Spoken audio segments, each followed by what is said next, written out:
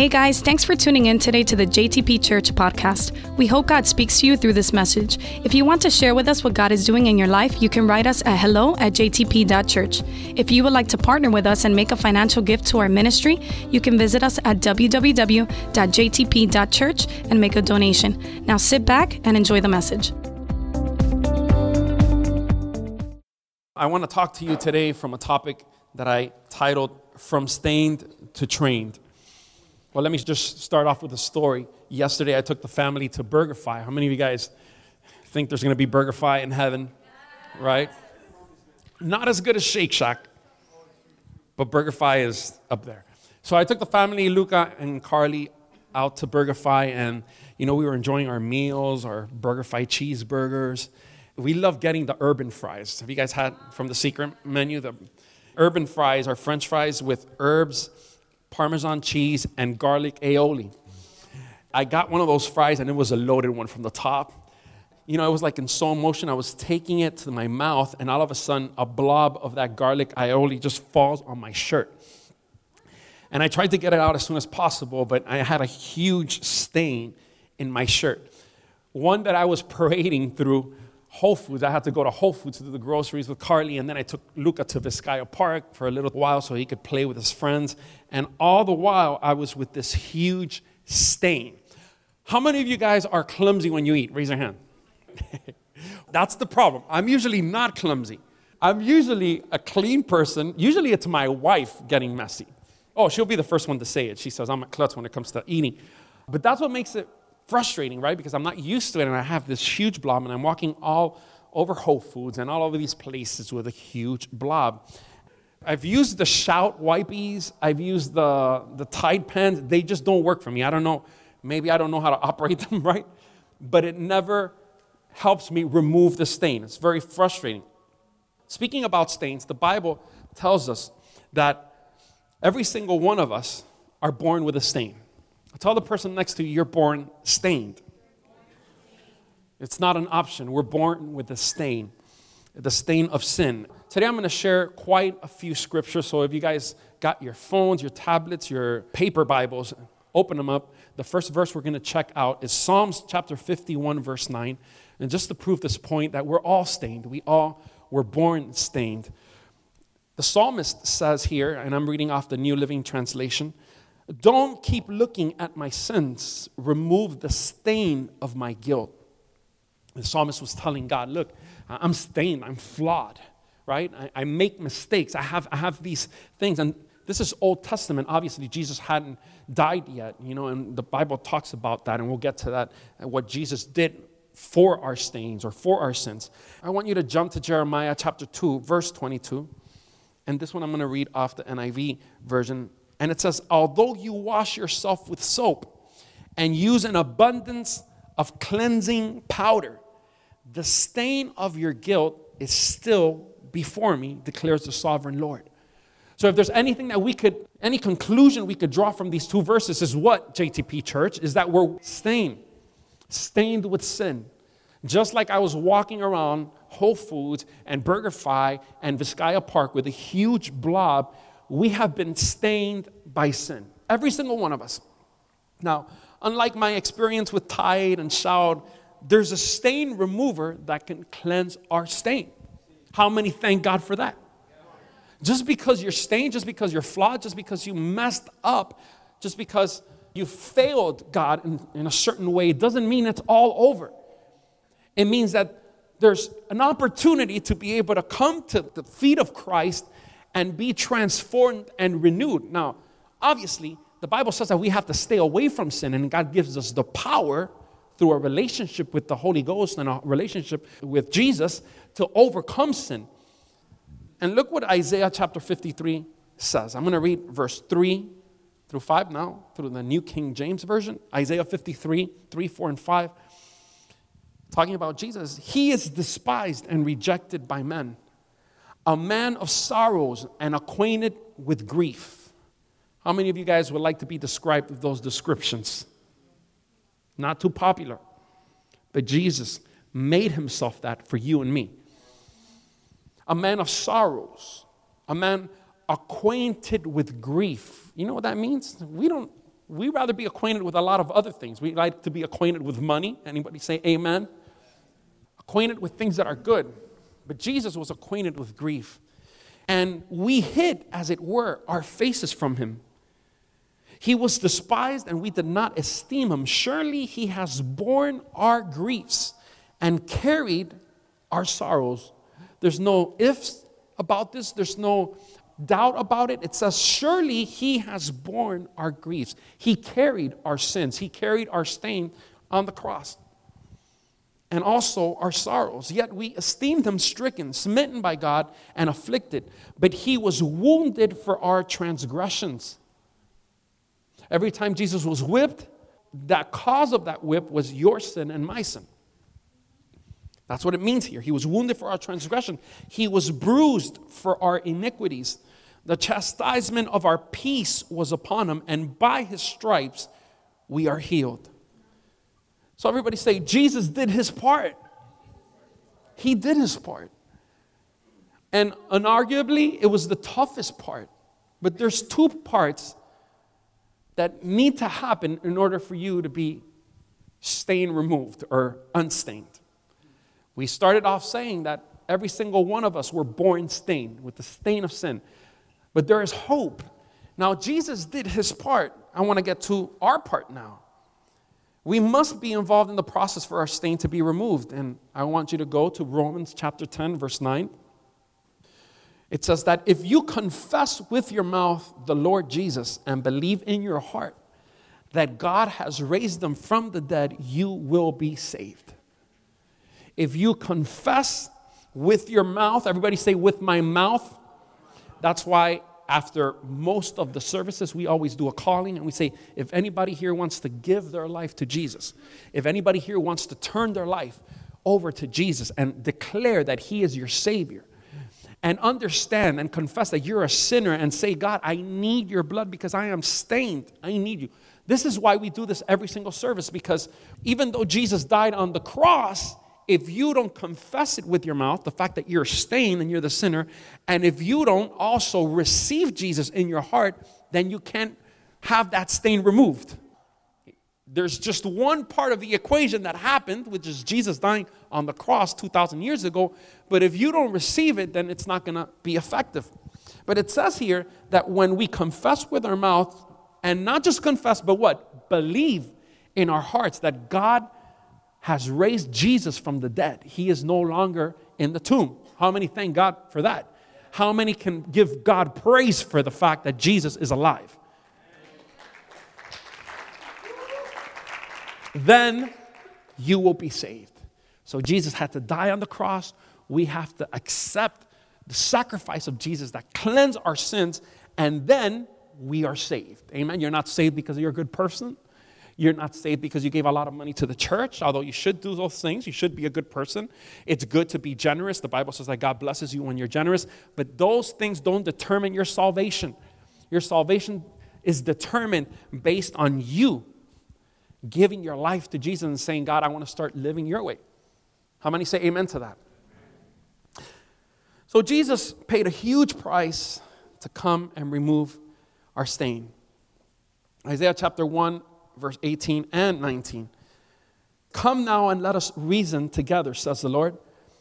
Though your sins are like scarlet, they shall be as white as snow. Though they are red like crimson, they shall be as wool. If you are willing and obedient, you shall eat the good of the land. How many say amen? Can anybody say unstained? The Bible says that it doesn't matter what color or what size or how depraved or how bad your sin was. If you come to Christ, if your sins were like crimson red, like the worst they could be, God will turn them white as snow. How many say thanks to the Lord? How many are grateful for that? And then he says that if you are willing and obedient, you shall eat of the good of the land. How many of you guys want to eat of the good of the land? I don't know about you, but I sure do. So Jesus paid a huge price to come and remove our stain, but here's what I want to get to. Most of you guys, if not all, already made that commitment to follow Jesus all the days of your life. One day you came here to the altar on a day like today and you opened your heart and you said, God, I want to follow you all the days of my life. I want to give my life over to you. You will be from this day on the Lord of my life. So once unstained, once Jesus pardoned, what happens? Well, now you must be trained. I want you to touch the person next to you and tell them, once unstained, you must be trained. I'm going to say something bold. If you're not willing to be trained, I doubt you're unstained. Because some people are willing to come to church and say a prayer and even attend, but are not willing to be trained by God. Just God giving his son Jesus so that you could be pardoned is so that you could be trained to reach other people. Part of this process, part of the Christian life, when you say I'm a Christian, you're a follower of Jesus. You can't be a follower of somebody if you don't let yourself be trained by the person that you're following. If you're not willing to be trained, if you're just wanting a comfortable life or God to help you when you have a need, but then you're not willing to do anything in favor of the kingdom, then you know what? I don't know if you're unstained. Your commitment to Jesus and his cause reveals your level of gratefulness. How I respond to this huge sacrifice that Jesus did for me on the cross to save me, to redeem me, shows my gratefulness. And it shows how much I'm willing to do for he who gave his life for me. In Hebrews chapter 12, verse 1, highlight this if you have it in your Bible. Let us lay aside every weight. I don't know what's your weight today.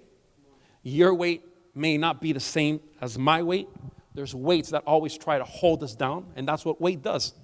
Have you ever seen those joggers that they jog and then they tie weights around their ankles so they could work on their quads and their legs to make it a little bit more strenuous? And weight always holds you down. When you try to anchor a boat, there's a weight that you bring down, right? And hopefully that weight gets caught on the bottom and it holds the boat stable. Weight holds you down. So God is saying, lay aside every weight. What's keeping you grounded that doesn't let you be used by God? What's keeping you grounded?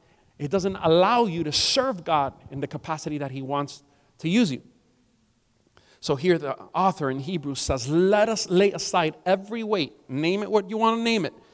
And the sin which so easily ensnares us. And let us run with endurance the race that is set before us.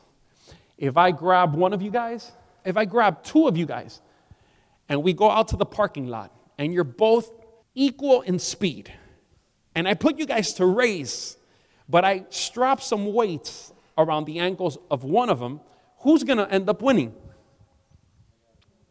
The person without a weight, right? Because these weights, they slow you down, they hold you back. You can't run with endurance the race that God has set you when you have all these weights going on.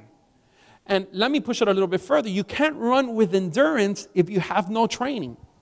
Do you know how many people have died, literally died, collapsed, because they tried to run a marathon and they've never done it and they had no training? Google it. I did it yesterday. I Googled dying while running a marathon. I was surprised. Seriously. I was curious to know. And a bunch of people have just collapsed.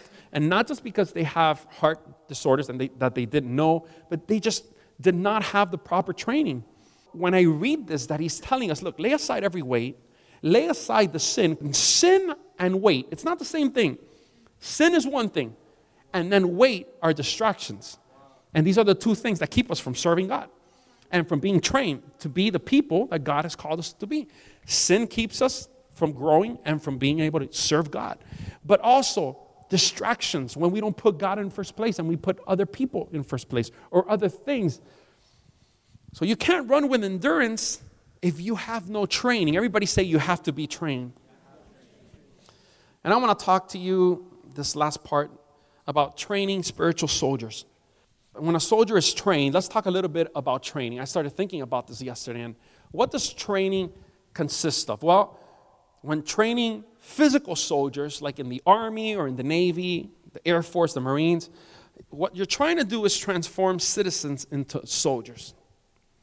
And I've heard from firsthand accounts, people that right now actually are serving, how in boot camp, they kick any little bit of you left, and you start being trained and to understand that you operate as a team. You operate as a team, and now you're no longer mama's boy. You are a soldier of the United States Army. One of the things that training does, it makes you grow up. Another thing that training does is it prepares you for combat. A third thing that I thought that training does is it gives you familiarity and it helps you practice with the tools of war. When somebody goes into training, they teach you how to use a weapon. If you're going to be in combat, they teach you how to use all the equipment that people that go to combat need to use. Here's the problem and the difference between a physical fight, like when the United States goes to war or whatnot, as opposed to a spiritual fight. A spiritual fight, you don't have to wait for a war to start because the war is on. You probably didn't know it was going on, but you're in the middle of a war. From the minute you were born, you were in the middle of a war between good and evil, between God and the evil forces of Satan. There is a war constantly on us. There's a war for souls. There's a war for your devotion, for your heart, for your worship. So your training must be constant, not seasonal, nor circumstantial. Sometimes we're willing to go into this training and start allowing God to prepare us as soldiers of Christ as long as everything is going well in our lives. But here's the thing, you can't train on the fly. 1 Peter chapter 5, verse 8 says, be sober, be vigilant. When it says be sober, it means be alert. In Spanish is the word velad, which means be like a watchtower, be watching out, be sober, be alert. Because your adversary, the devil, walks about like a roaring lion, seeking whom he may devour. And one thing about Satan, our adversary, is that he is patient. He'll wait for one day that you're weak and you're unfocused, and one day could cause you your entire life. And we've seen this. We've seen ministries even collapse because a pastor that is a man of God, has a calling of God, because he was distracted one day, he made a mistake, and all his credibility went out the window because of one day and one mistake. Let's not talk about ministry or pastors. Your own life. We need to be watchful. We need to constantly be alert. How many say amen? And vigilant. It's our duty. This is a battle we're in. It's a battle for our soul. It's a battle for our city. Now, obviously, we have the champion on our side. But that's why God says be vigilant. Be watchful. And what I want to do today is give you some pointers so that you're sure to pass this training. And I want you to write, if you're writing, the word pass. But don't spell it the way you're used to spelling it. P-A-A-S. P-A-A-S. And I'm going to start with the letter P. The first thing you need to have when you pass this training is you need to be able to pray. That's your first weapon. Everybody say pray. Pray, man. You could do all the right things. You could live in church, but if you don't pray, you're out of it. Because praying is your connection to God. It's how you connect to Him. It's how God speaks to you. It's how God warns you. It's how God directs you. It's how God protects you. This is your lifeline. It's the first thing you start, or you should start, after you become a Christian. How many say amen? I mean, when I wanted to start a relationship with my wife because I liked her and I was attracted to her, I needed to talk to her. Unless you know sign language and you like somebody that, but that's a method of communication. But there has to be spoken word. Sometimes in church, we're like, come on, guys, this is a time right here, and the Holy Spirit is taking over the meeting, and let's cry out to God. And you don't hear that many people speak. You hear people like this. Look. And you can so tell that they're not used to this, because what you do here in church is a reflection of what you do when you're alone in your house. And the same way you're like this in church, it's because you're like that at home. But prayer is the first key so that you could become a victorious warrior. Let's go to Matthew 26:41. Instead of being sober, now it says watch. Again, be alert. Make sure you're seeing. Watch and pray lest you enter into temptation. You know why sometimes you fall into temptation? You don't pray. Because the Bible says if you don't want to get or fall into temptation, pray. The first thing or the first consequence from a person that doesn't have a prayer life is that they fall into temptation. Different kinds, but you're not strong enough to endure temptation. But God is telling us here, and this is the first of 4 things we need to do to pass this training, right? It's to pray. Watch and pray lest you enter into temptation. Now, it continues saying, the spirit indeed is willing. That's why some of you guys right now sitting down and saying, I need to pray more. Because the spirit is willing. And here, we've already, for an hour, we've been worshiping. We've been declaring the word. You came here. You made the effort to get dressed up, come from home. You could have been in so many places. So you're giving God an opportunity, and God is speaking to you. And you respond to that. Your spirit responds to that. I want to connect with that. I need to know God more. I need to connect with God more. I need to seek His face. I can't continue at this level that I am. I need to take my prayer life to another level. But here's the problem. The flesh is weak. You get up tomorrow morning and you're sleepy with all your eye boogers and you snooze and you say, I'm going to sleep 30 minutes in because I'm tired because I went to church last night. And you blame it on God, right? It's because of you, God, that I don't pray. And you know what? Your prayer life suffers. And you dare to go outside where the roaring lion, or he who is like a roaring lion, because he's not a roaring lion. Jesus is the lion of the tribe of Judah. But he is watching and he's waiting for you to have a day. And that's how he starts bombarding you with news, right? Or in whatever area you're weak, he starts tempting you. And because you didn't strengthen yourself, not only don't you have direction on that day with respect to the decisions you need to make, how you should grab a hold of faith if you're going through a certain circumstance, but you're weak to overcome temptation. So everybody say, the spirit is willing, but the flesh is weak. Don't ever pray, Lord, I pray that this battle between my flesh and my spirit will be over. No, you know what? As long as you will be alive, you will have that battle. And you need to make sure that you overcome that battle. Pastor can't do it for you. Your husband can't do it for you. Your wife can't do it for you. Your HOB leader can't do it for you. That's a battle that you have to win. Because otherwise, you're going to fail. And you're going to always be falling down. Now, the grace of God lifts us up. And when we sin, He pardons us. But who wants to spend their whole life just falling down and getting up and never getting anywhere? That's not the purpose. So God comes and He shows you and He says, I want to use you. I want to use you as a prophet to the nations. I want to use you to save your family. I want to use you to speak to the people in your school, to be able to show the power of God, to heal the sick, to do all these things. I don't doubt that there's people here that have callings to be a pastor and callings to do amazing things in the name of Jesus, giftings that God has placed in you. But because you don't connect with God, your spirit is willing, and you come to church and you want to respond, but you know what? Your flesh is too weak, and you never get to actually do something about it. So instead of passing, what do? You fail your training. The second thing I want to talk to you, represented by an A, is attend. Everybody say attend. And I'm not talking about sporadically or conditionally. Because sometimes our attendance to church is, well, if I have time, if I can. What does that mean? Sometimes we forget that among the 10 commandments, there was one that said, thou shalt keep the Sabbath. And I'm not talking about Saturdays, not even turning on the light switch. But I'm talking about one day a week, the first day of the week, Sunday, that's God's day. That's no compromise. Unless you are in the hospital, or unless you're very sick, I understand that, or unless you're on vacation, I take vacations too. If not, I am in the house of God. This is my place. I'm going to attend.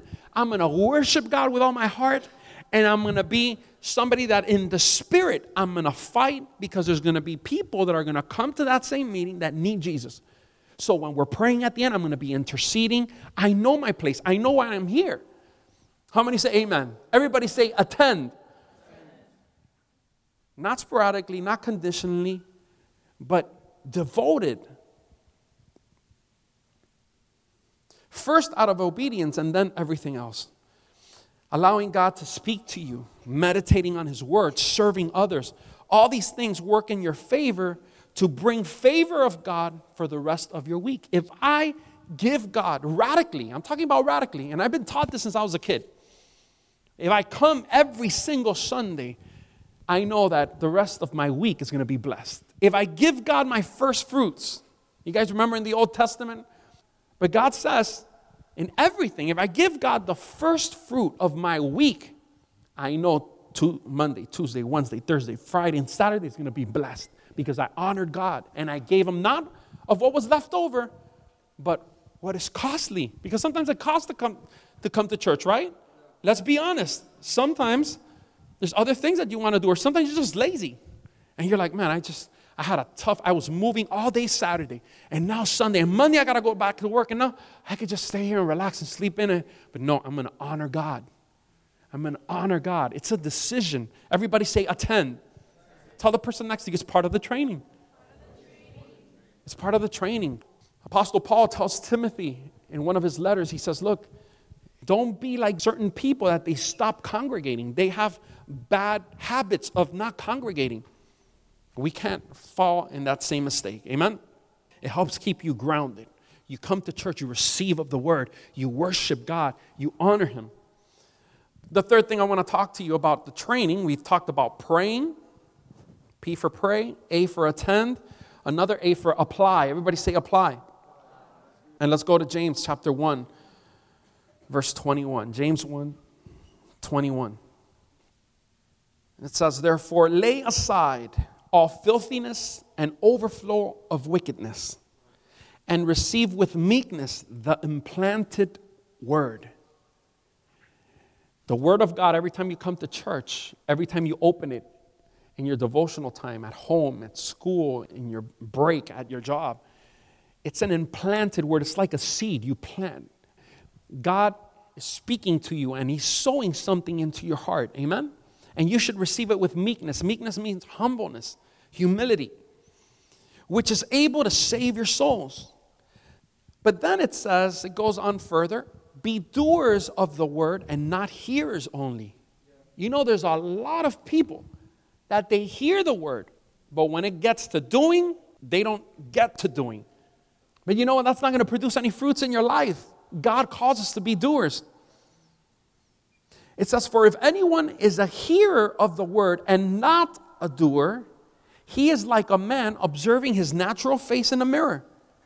For he observes himself, he looks at himself in the mirror, and then goes away and immediately forgets what kind of a man he was. I mean, that's kind of odd, right? If you just finished seeing yourself in the mirror, and then you walked out and you forgot, something's wrong. And sometimes we come to church and we read the word and we say amen, and God challenges us in different areas of our life, but then we walk out of church and like if nothing, forget. While we were at church, our spirit is convicted. The Holy Spirit spoke to us, and sometimes we even respond in a positive way. We come to the altar call and we say, God, help me, I want to do this. But then when it comes to being doers, you can't push through and you don't complete the cycle. And then it says here, but he who looks into the perfect law of liberty and continues in it, everybody say, I need to continue in it.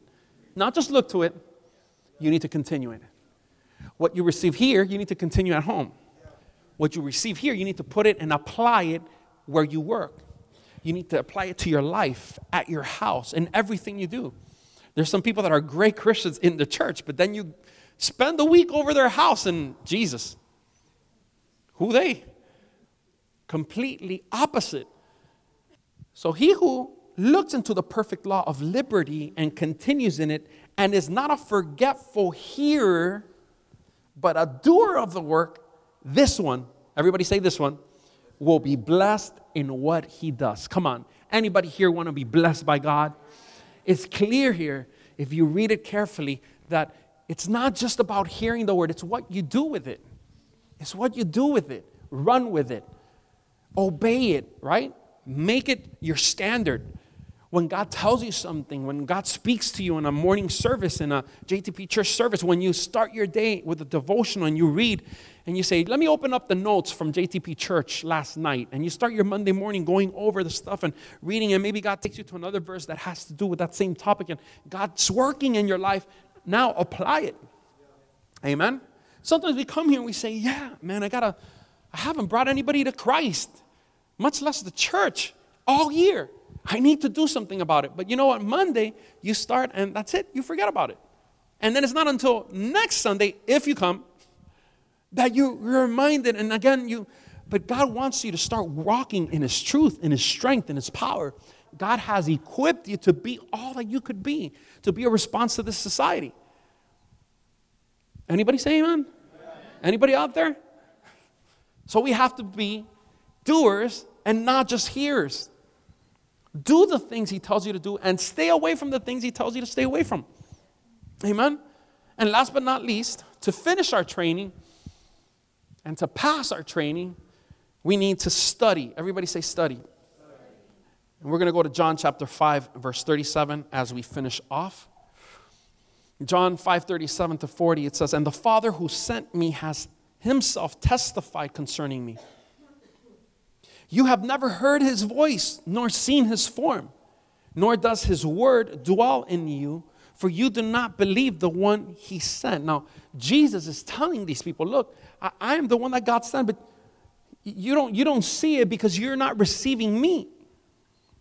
You study the scriptures, and he's telling these people that they're doing things the wrong way. You study the scriptures diligently because you think that in them you have eternal life, and it's true.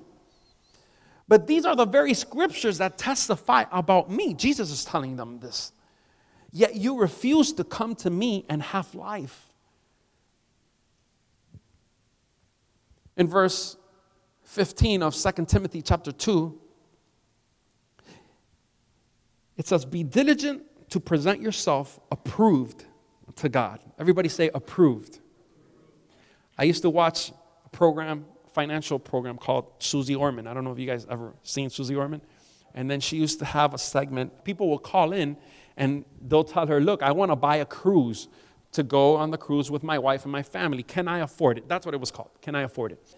When you called, you had to give her all your numbers. She says, well, I have no debt. I take home $7,600 a month, for example, and I do this and I do that, and you give her all your financial situation, and she says, approved or denied. She denied almost everybody. On the screen, it was a big fat approved, and the Bible says that God approves us. He wants us to be people that are approved by God. You know, sometimes we approve ourselves. And there are a lot of people that will call in the show, and they would think that with flying colors, they would get approved for whatever they wanted to buy or whatever they wanted to do. And all of a sudden, she would put a big denied, bang, denied. And they were like, oh, are you serious? Why? But I make good money. But yeah, but you have credit card debt. But you have this, but you have. And sometimes we think that we're approved before God. But have you asked God if you are approved? As it says here, be diligent to present yourself approved to God, a worker who does not need to be ashamed, rightly dividing the word of truth. Talking about studying. You need to know the word. You need to make sure you know the word so that not any fool will come to you at your job and start telling you about, some weird doctrine or trying to convert you to the Jehovah's Witness. You need to know why you're not a Jehovah's Witness. And you need to know why you're grounded on your faith. You need to know how to divide the word of truth. How many say amen? The Bible encourages us to study the word of God. It never tells us to read the word of God. We need to study it. Study is getting deep into it. Not just saying, I'm going to read a chapter a day. I'm going to read the Bible in a year. I remember I did that when I was young. I've done it like 2 or 3 times, but the first time I did it, I must have been 15, 16, and I followed the whole schedule, and I would read 2 chapters of the Old Testament, 1 chapter of the New Testament every day, and I felt so good about myself. The first month, I was already done through Genesis and Exodus and Matthew and Mark. And my dad would ask me, and what did you get out of it? I don't know, but I read it. Feel good about it. What good does that do you? It's just words.